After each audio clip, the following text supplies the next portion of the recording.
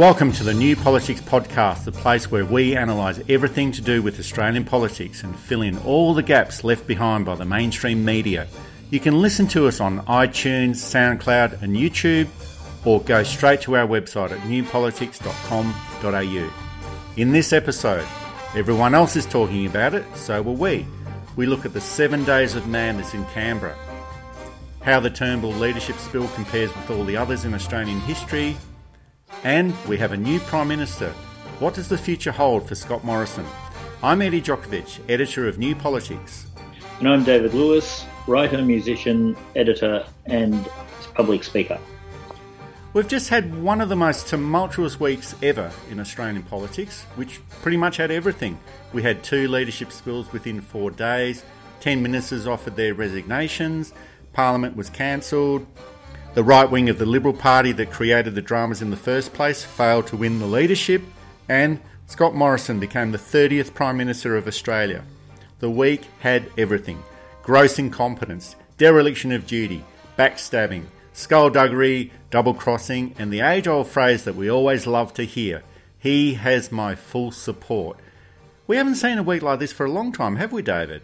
No, a lot of people were comparing it to 1975 with the Whitlam thing, and I think there were some interesting connections.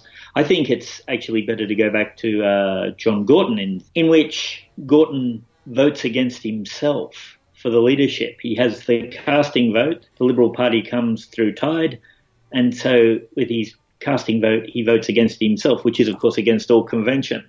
In many ways, Malcolm Turnbull's not standing was a very similar thing. He was, in an odd way, the people's choice. He was never hugely popular, but he was more popular than everybody else who was standing for the job, with the possible exception, to be fair, of Julie Bishop, who brings along her own problems, some of her own making and some external.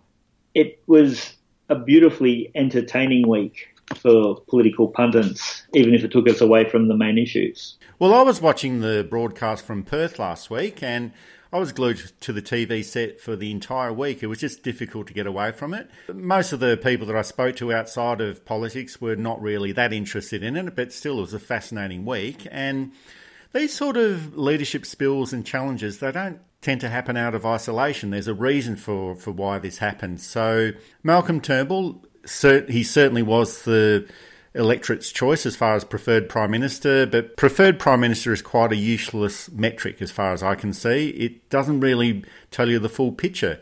The Liberal National Party, they've actually been lagging in the polls for a long, long time. They haven't been ahead since August 2016. Malcolm Turnbull's performance, pretty much ever since he became Prime Minister in September 2015, has been underwhelming. Those last few days, I think, showed the Prime Minister that people expected. He was smart, he was fair, he outsmarted the right quite easily. The masterstroke, of course, was demanding a letter signed by the numbers, which they didn't have. He must have known they didn't have. They were better counters. And, of course, any Labor politician, I imagine somebody like Tony Burke, was very amused watching of the counting of the numbers. Even when Malcolm Turnbull was rolled by Tony Abbott back in 2009, that was capitalising on a stroke of luck, of course, of Joe Hockey deciding to stand and splitting the moderate vote, which made Joe Hockey very few friends in his own side of politics. But Nick Minchin, of course, realised that if Hockey stood, they'd be able to squeeze through a right faction candidate. There was none of this type of thought with Dutton. Dutton thought that he would be able to just bully his way through. And the people who he bullied stood up to him and basically voted against him. Malcolm Turnbull, of course, received 43 votes on the first challenge. That's right. It was 43 votes for Malcolm Turnbull and 35 votes for Peter Dutton, the challenger. And then the second time, 45 to Scott Morrison and 40 to Peter Dutton. So he gained a couple of votes, and we probably know who these people are.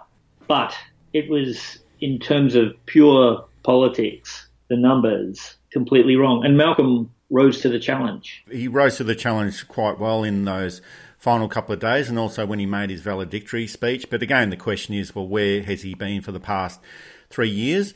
But getting back to Peter Dutton, so he was the challenger. Now, I don't think that he was the leading cause of this challenge. It would have been prompted by Tony Abbott, who was stumped by or challenged by Malcolm Turnbull 3 years ago.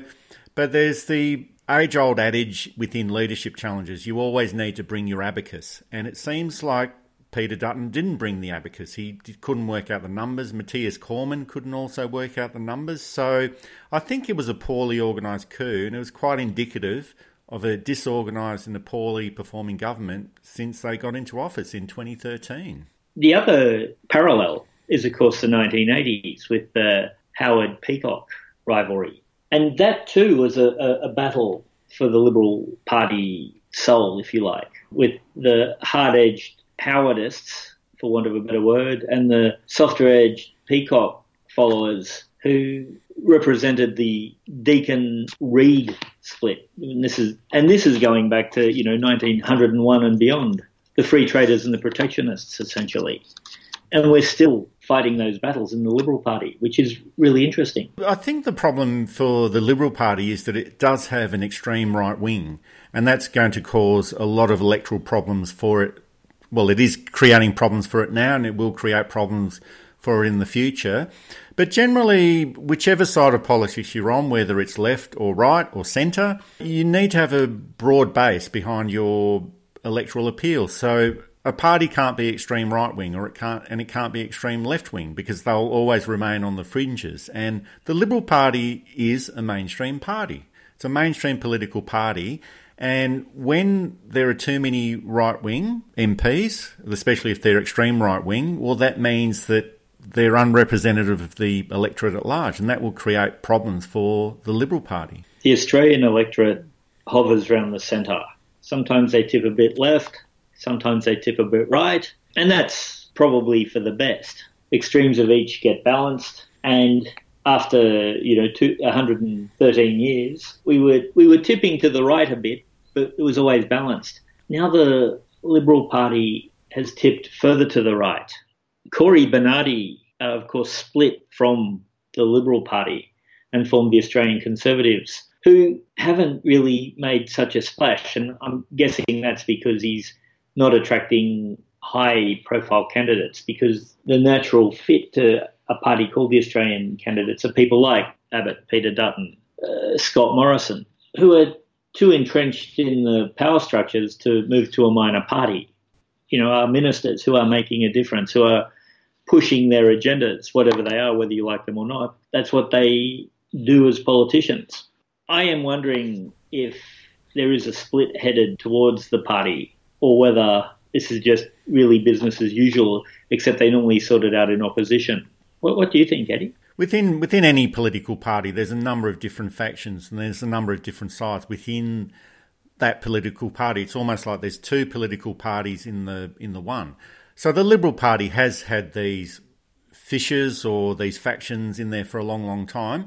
And you're absolutely right. Quite often they are sorted out within opposition. Quite often they are sorted out behind closed doors. The public doesn't need to see this sort of situation. What the Liberal Party have done pretty much over the past 5 years, they've tried to resolve these issues in public. And I think what we saw last week, and what we also saw back in 2015 when Turnbull challenged Abbott and won the Prime Ministership at that stage, we were also seeing the same things aired in public. And this is the sort of stuff that should go behind closed doors. It should be sorted out in opposition. And because they've been publicly displaying these differences and factional disputes and factional fights, well, they probably will be rewarded with time in opposition where they can sort out this sort of stuff. Behind closed doors, no one needs to see it. And then they'll come back as a stronger party where they can challenge those ideas that exist around the centre, not at the extreme right. That's not where the electorate is. Certainly there's some members of the electorate that are at the extreme fringes of the left or the right. And sure, that's okay. They can have their one or two members and not be a political force. But when they are contained within the Liberal Party or the Labor Party, that's when you start having problems. There's a denial in the Liberal Party that they have factions. And of course they have factions. If you want to be the broad church, you have to have factions. And this is where Labor does get it right. The Greens are struggling with it, and I think the Greens will struggle with it for a long time, and it may be like the Democrats be their downfall. Labor Party organised factions, and you join, of course, or you align with a faction, and you're very open about who your faction is, who you support as a result of that faction, and what deals the faction has done with other factions to get stuff through. The right, of course, was very dominant for a very long time. It still is, really, although the right is starting to change. It was seen as a rather pointless assassination, probably the most pointless political assassination of the Federation. And even Rudd was replaced with an obviously decent candidate in Julia Gillard. Malcolm Turnbull had poor polling, but his polling was better than everybody else. He had scandals, and I've been meaning to congratulate you on picking the GBRF, the Great Barrier Reef Foundation, as an important thing that needed more attention. He had Dutton's own issues, not least the au pair affair, as it's been called, the Section 44 issue with payments to his wife's childcare centres, and of course the ongoing problems with Nauru. He never had a strong ministerial team. There was no obvious replacement. Even in the Howard Peacock years, the obvious replacement was the other one. If John Howard was in, then Andrew Peacock could replace him. If Peacock was leading him, John Howard could replace him. It was a very strange thing. And we now have Scott Morrison, who has failed as a treasurer, who had lost a lot of support in the party, who was said to be on the outside, who was not really making contributions to cabinet, etc. Before you mention that idea of Liberal Party factions, let's listen to this little snippet from Malcolm Turnbull. We're not run by factions. We're not run by, well, you may dispute that, but I have to tell you from experience, we are not run by factions. Nor are we run by big business or by deals in back rooms. We rely on the ideas and the energy and the enterprise of our membership.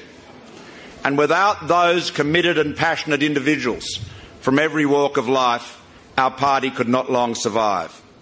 So that was quite a strange reaction from the Liberal Party faithful when Malcolm Turnbull mentioned that there are no factions within the Liberal Party.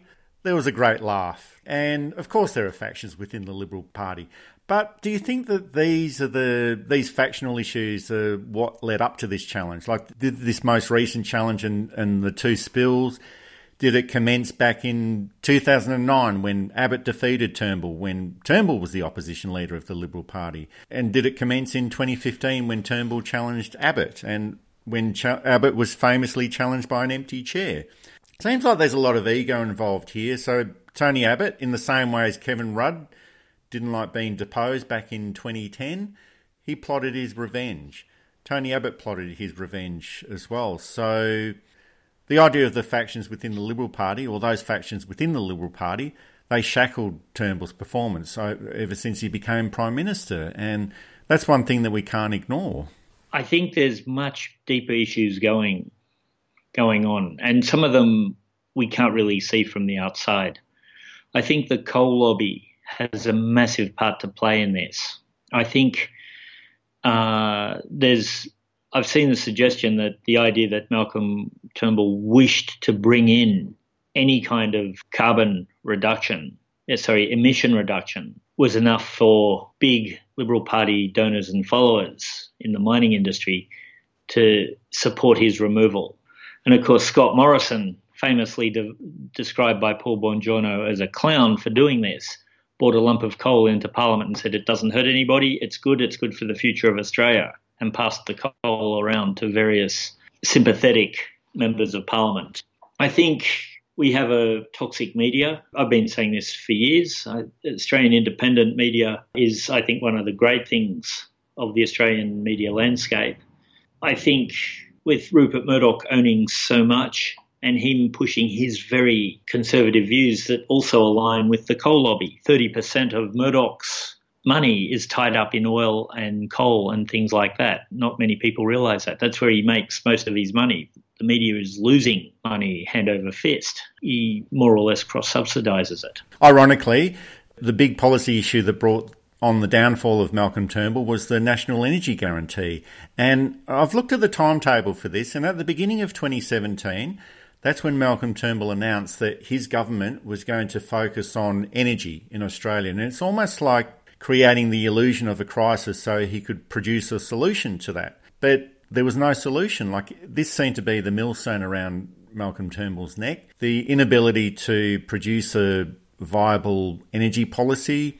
It was incredibly poor politics, and it ultimately brought on his downfall. I guess you can't please everybody all of the time, and part of leadership is sometimes staring down a hostile party.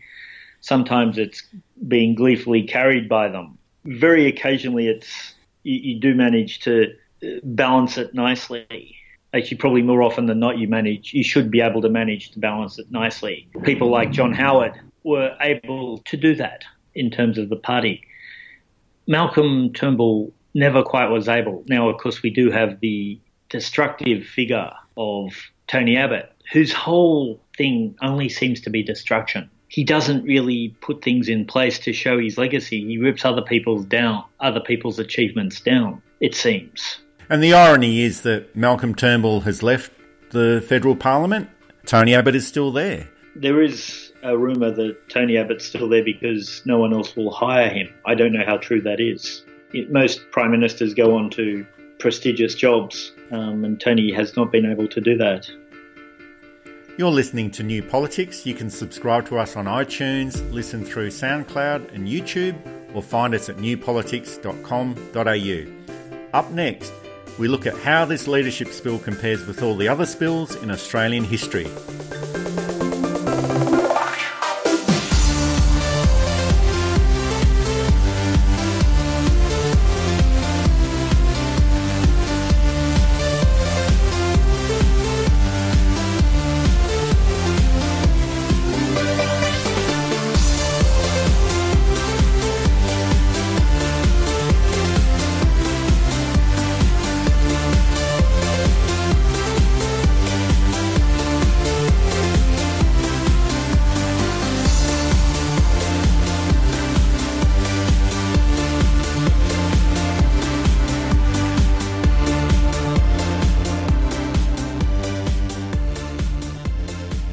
Gorton, Fraser, Hawke, Rudd, Gillard, Abbott and Turnbull.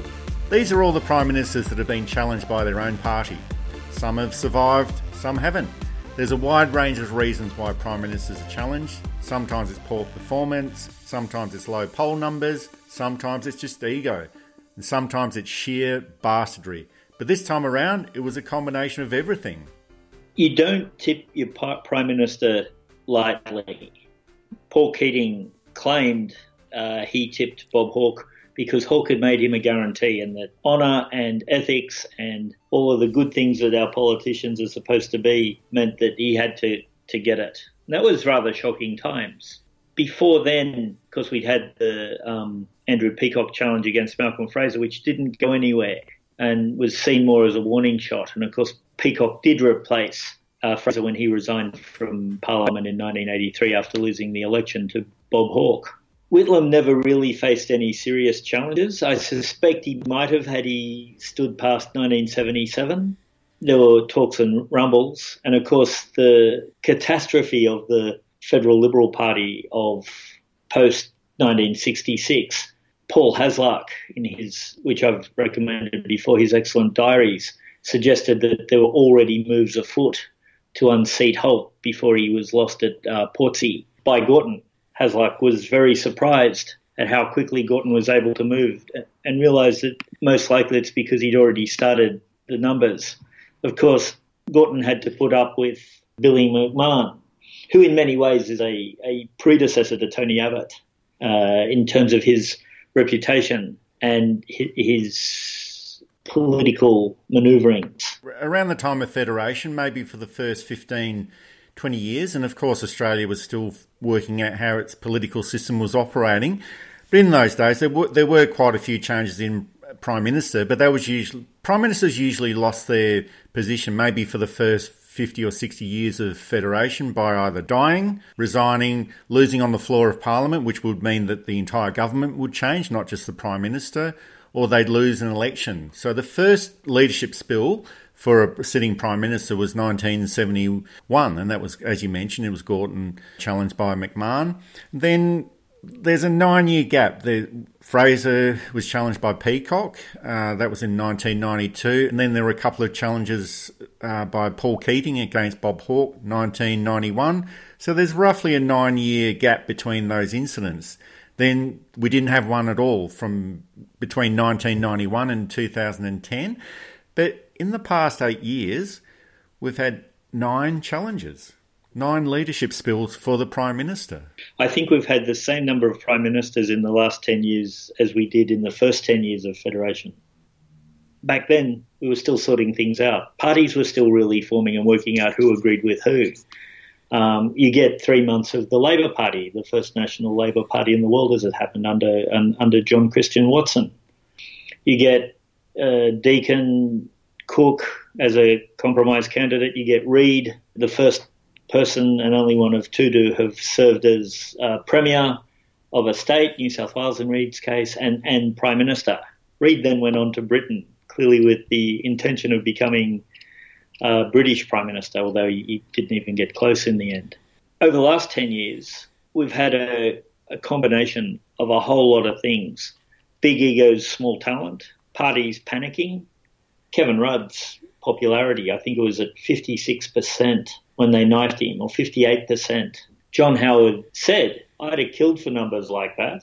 He had much lower numbers the whole time.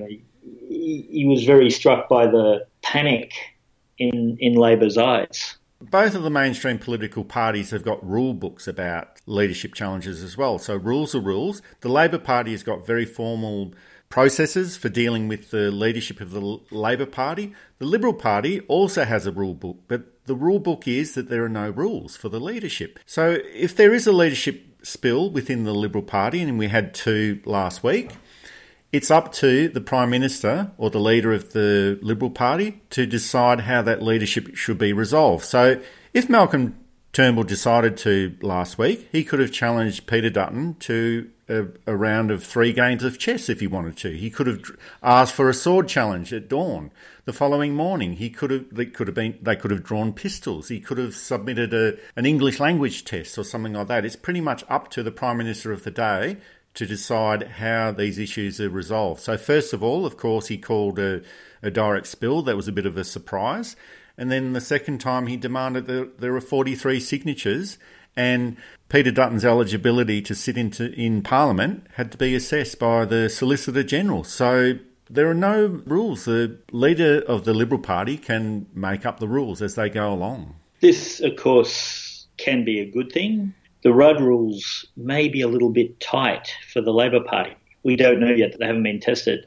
Certainly, Kevin brought those in to stop the constant spilling of leaders in the Labor Party, to give the Prime Minister a go. And I guess ultimately to let caucus decide who leads them to an election, and then let the people decide who leads the country. And if it's the Labor Party, and then after the election, you can then rethink it. The Liberal Party tend, of course, preferring individuals and individual thought, are a bit less strict on their rules of how to change. And this has worked for them very well until recently. Well, there has been talk within the Liberal Party of introducing rules that are similar to the Labor Party to stop these types of challenges and leadership spills occurring.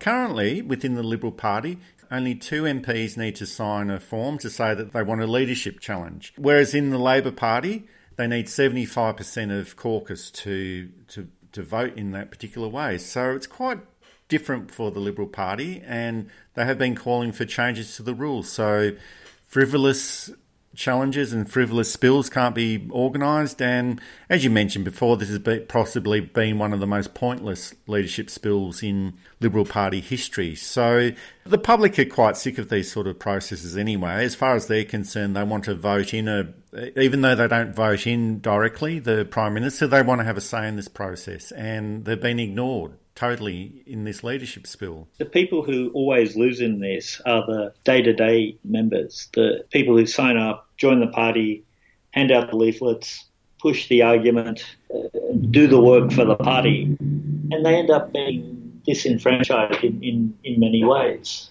Internal polling showed that Peter Dutton's following, even amongst Liberal Party members, was very low. And Scott Morrison, it seems, hasn't inspired the party membership. We're not getting the great, from everyday members, we're not getting the great outpouring of, well, things will get better from here.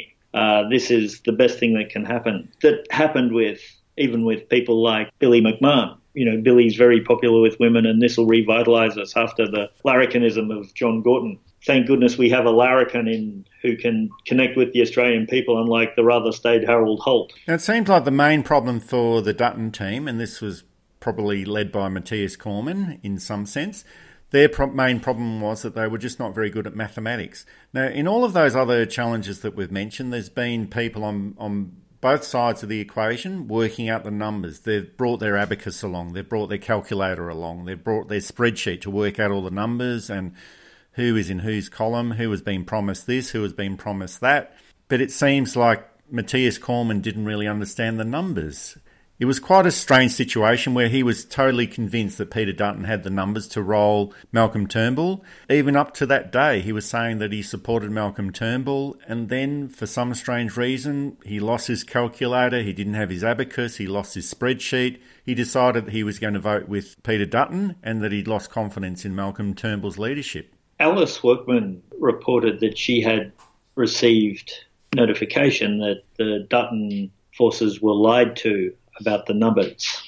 I don't doubt that Alice received this information.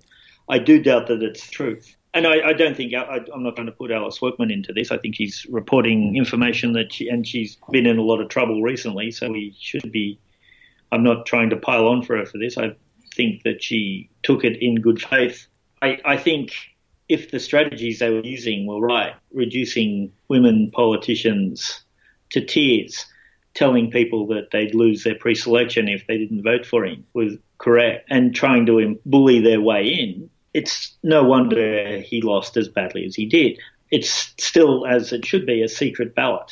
And I think you could find that those 5 votes were lost in the 3 women who were reduced to tears and 1 or 2 others who had been threatened with losing their pre-selection if they didn't vote for him. But you could see somebody like Warren Edge bristling against that type of thing, voting despite it and, basically threatening them to try and take the pre-selection off him. Well, you can be guaranteed that sort of behaviour that would have taken place within the number gathering process would have quite obviously transferred into government performance as well if Peter Dutton had to become the Prime Minister. So these are henchmen tactics. These are not tactics that we like to see in politics. Politics, of course, is a tough game. So people generally do whatever they can to get their way, but there are limits. And as far as I can see, Australia probably dodged a bullet when Peter Dutton was defeated as the Prime Minister. And of course, you never know what a Prime Minister is going to be like until they get to that position, but neither does the prospective Prime Minister. Peter Dutton wouldn't have known what he would have been like as Prime Minister, and thankfully he never will. No, I think he's finished as a candidate. In a post-Abbott world, of course, it's very hard to make these predictions, but I think there's too much of the stench of corruption. He's too unpopular, and the party's not going to trust him for at least 5 years, and I don't think he's going to win his seat at the next election. And I don't think the people of Dixon will give it back. And he did try to go for a safer seat in Queensland and was knocked back by the party. So I think he's had his one shot. He missed by a mile. I'm not quite sure we've dodged a bullet. Dutton really just extended the policies that Scott Morrison brought in. Well, I guess there is the other factor in play here, but is there a possibility that Peter Dutton was provided as the most antagonistic and most awful prospect of Prime Minister, and then when Scott Morrison comes in, people think, well, that's not too bad compared to what we could have had? Yeah, I think in that kind of way, he's a bit more preferable. I think that any seats that were going to be kept have been lost due to the redistribution that was done. The Liberal Party was actually down 2 seats anyway. So not only did they have to maintain their 1-seat majority, They had to actually, to maintain that, they had to actually win an extra 2 seats, which was always an uphill battle. Under Malcolm Turnbull, they had a slightly better chance. Of course, we'll never know now. Under Peter Dutton, they had no chance. It will be very interesting to see under Scott Morrison, but I've seen projections of 20 and 25 seat losses to the Liberal Party, which are all going to the Labor Party. They're not going to One Nation. They're not going to the Greens. They're going to the Labor Party. You're listening to New Politics. You can subscribe to us on iTunes, listen through SoundCloud and YouTube, or find us at newpolitics.com.au. Up next, we hold up the crystal ball and see what the future holds for this parliamentary term, this new Prime Minister and the future of the Liberal Party.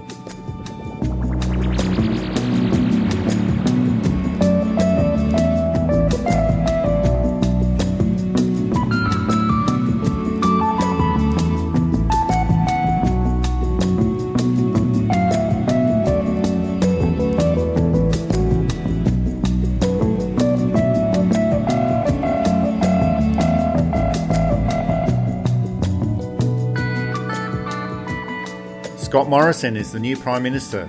He has the difficult task of bringing together a fractured Liberal Party and hoping that the Australian electorate recognises who he actually is. So where the bloody hell are you?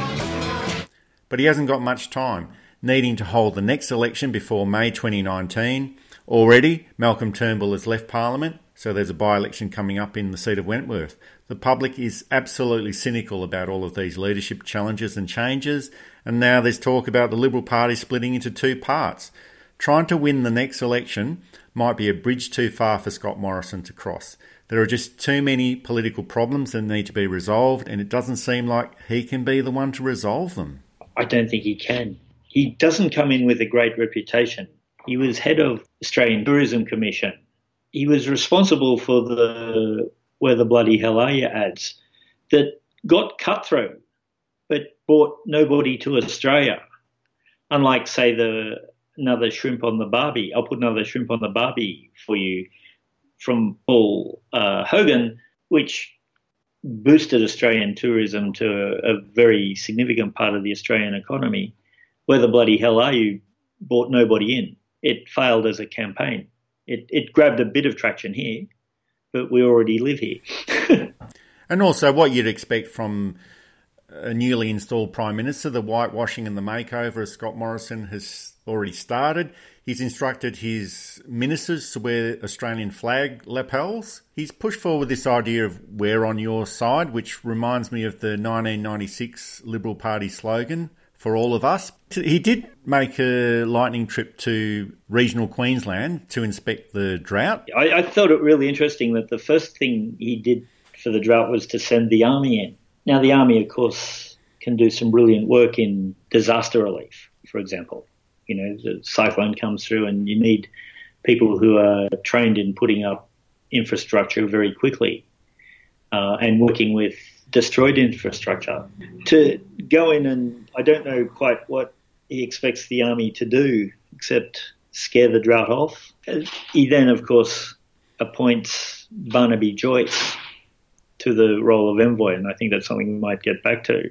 The lapel pins are this silly American idea of the flag being this somehow sacred symbol that can't be changed, that must be forever put above everything else, including the Constitution and the laws of the country, and to remind people, as if politicians don't spend 6 months or 12 months campaigning as to who they're for. Yes, the Australian flag lapel, that was quite interesting. It reminded me of Philip Ruddock wearing the Amnesty International lapel on his suit as well. I'm not sure if these are meant to be ironic. I guess what they are doing is trying to push forward the image, which dovetails into his whole message of "we're on your side."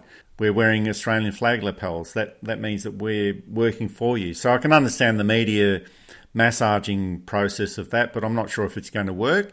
In the first set of polls that have come out since Scott Morrison became the Prime Minister, they're not very good. I actually thought that they might be a lot worse, but they're 50, in the region of 55-56% for the Labor Party in two-party preferred numbers. I think the first Prime Minister since Menzies and Menzies got one anyway, to not have a honeymoon period. Most Prime Ministers get up to 3 months, 3 or 4 or 5 months. John Howard had a long honeymoon period, if my memory serves me correctly. Paul Keating had a reasonable one. Kevin Rudd had a medium one. Julia Gillard had a short one. But usually you get a couple of weeks where you can settle into the job and the press and the people go a bit easy on you. Let's see how they're doing. That first poll, and again, we've got to be careful with polls, but a few of them came out, showed that he's not going to get an easy time to settle into the job. I think a lot of people don't think he should be in the job. It's hard to make somebody like Malcolm Turnbull, who in many ways was the captain of the own goal football team, a sympathetic creature, or Julie Bishop for that matter. Julie Bishop did not really impress in foreign affairs. They've been able to do that those two, and let's be fair, senior Liberal Party figures who were in very significant jobs. Incumbency does help, and obviously the Liberal Party and the National Party, they're in government at the moment. So we touched on this idea of the future of the Liberal Party. So some commentators were suggesting that this is the end of the Liberal Party. It's going to be split after they lose government, which inevitably seems to be on the cards. But these sort of things are always predicted for political parties. And we can remember back to the 2007 election where the Liberal Party was gone forever.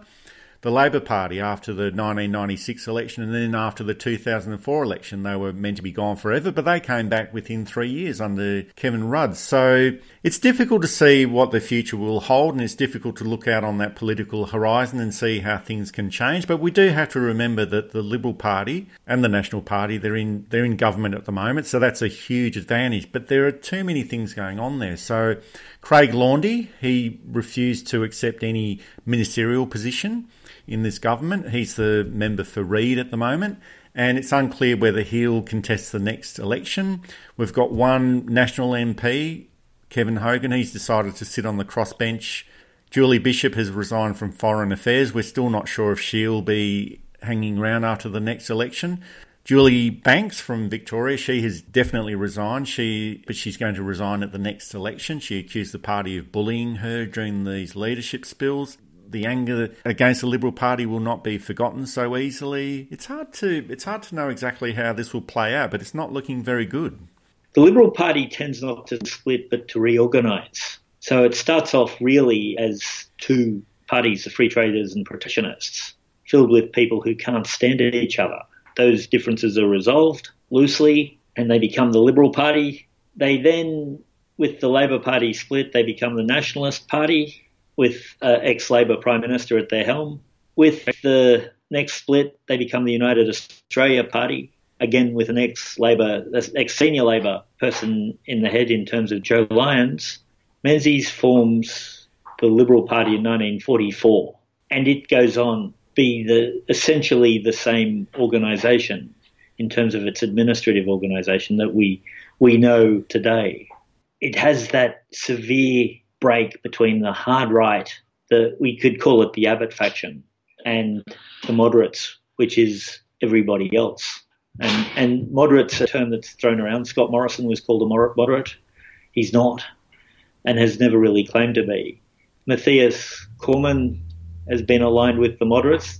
Now, he of course, held the record in supporting 3 prime ministers in 3 days.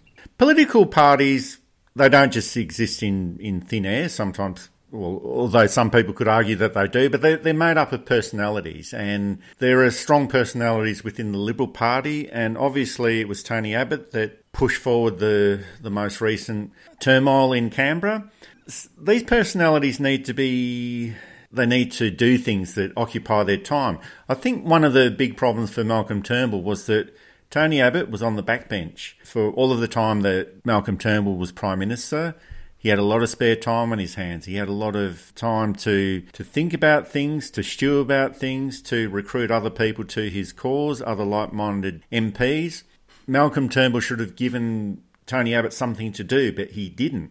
One of the first things that Scott Morrison did did was that he offered a position to two people, one to Barnaby Joyce, the envoy for the drought, and another one to Tony Abbott, the envoy for Indigenous Affairs. Now, I know that this was mainly being produced to give Tony Abbott something to do, but this is a slap in the face for Indigenous Australia. One of the first acts that Abbott did when he became Prime Minister in 2013 was that he cut $530 million from frontline Indigenous services, including legal aid and programs to reduce domestic violence.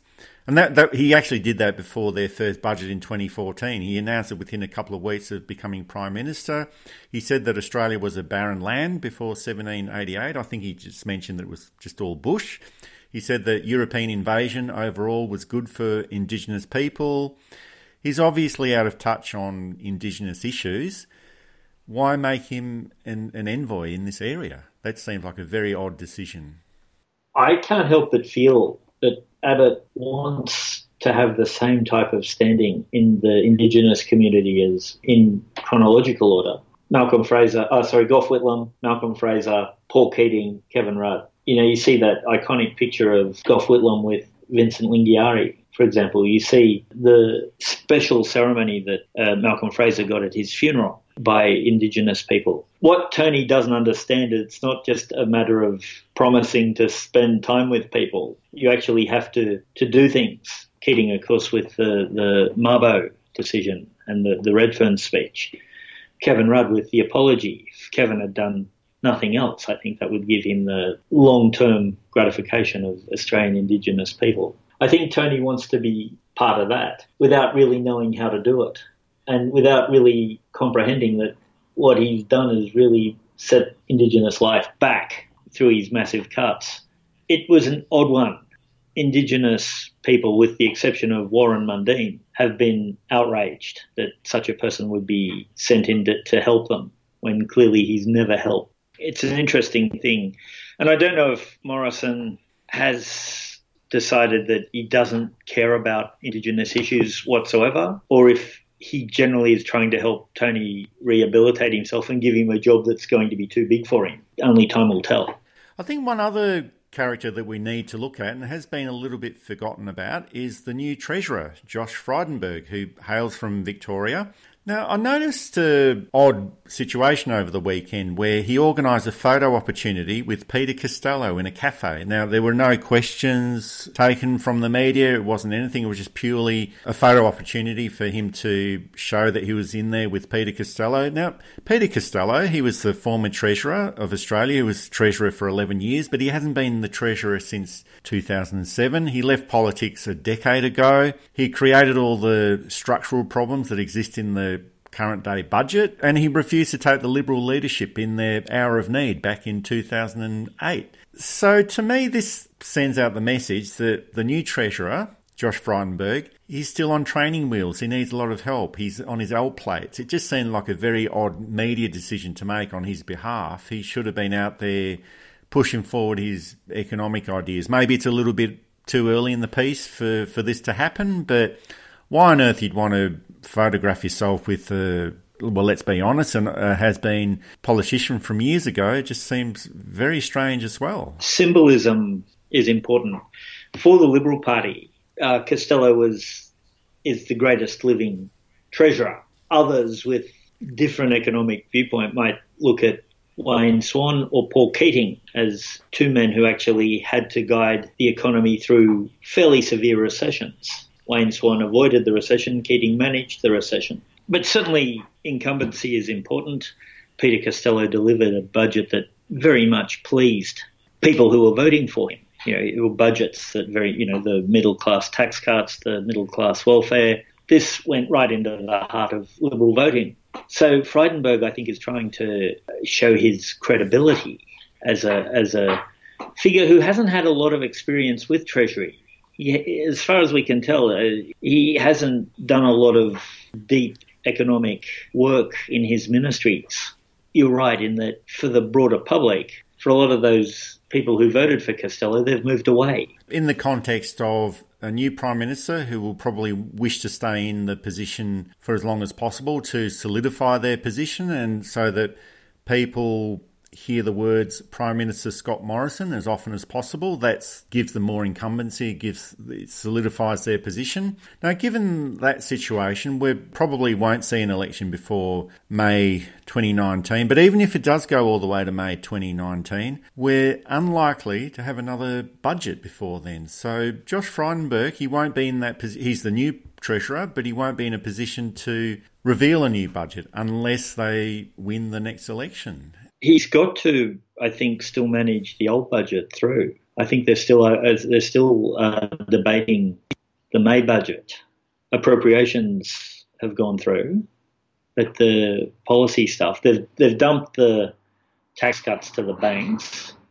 And so I think, in a way, it's very much a poison chalice. You've received yet another, the sixth budget, which hasn't gone through. This is unprecedented. I'm not quite sure how many budgets haven't been passed in Australian political life. Obviously, the 75 one stands out as an example of one that wasn't passed. Well, quite often the budgets are passed with amendments, but usually they all go through. But this is the government since 2013 hasn't had one budget passed. It's a very strange situation, and again, who knows what Frydenberg's movements are going to be after the election. Well, it will be interesting to see what the Liberal Party and the National Party can offer as far as electoral viability over the next 9 months. But for me, it's a little bit like watching a bad movie to see how it resolves. You watch it until the end to see how it resolves itself. And there's a lot of things that the Liberal Party needs to do if they wish to win the next election. Now, they're unlikely to win the next election, but obviously anything can happen in politics. Last week at the end of our podcast, we mentioned that we might have a new Prime Minister next month, and that turned out to be correct. So who knows what will happen next month or the month after. We don't know what will happen by May 2019. So there's a lot of things that could happen between now and then. That's it for this New Politics podcast. Thanks for listening in. We produce the program every month, and you can continue the conversation at our website, newpolitics.com.au. We can even send a message to our Twitter account, newpoliticsau. I'm Eddie Djokovic. Thanks to all, and it's goodbye to our listeners. And I'm David Lewis. We'll see you next time.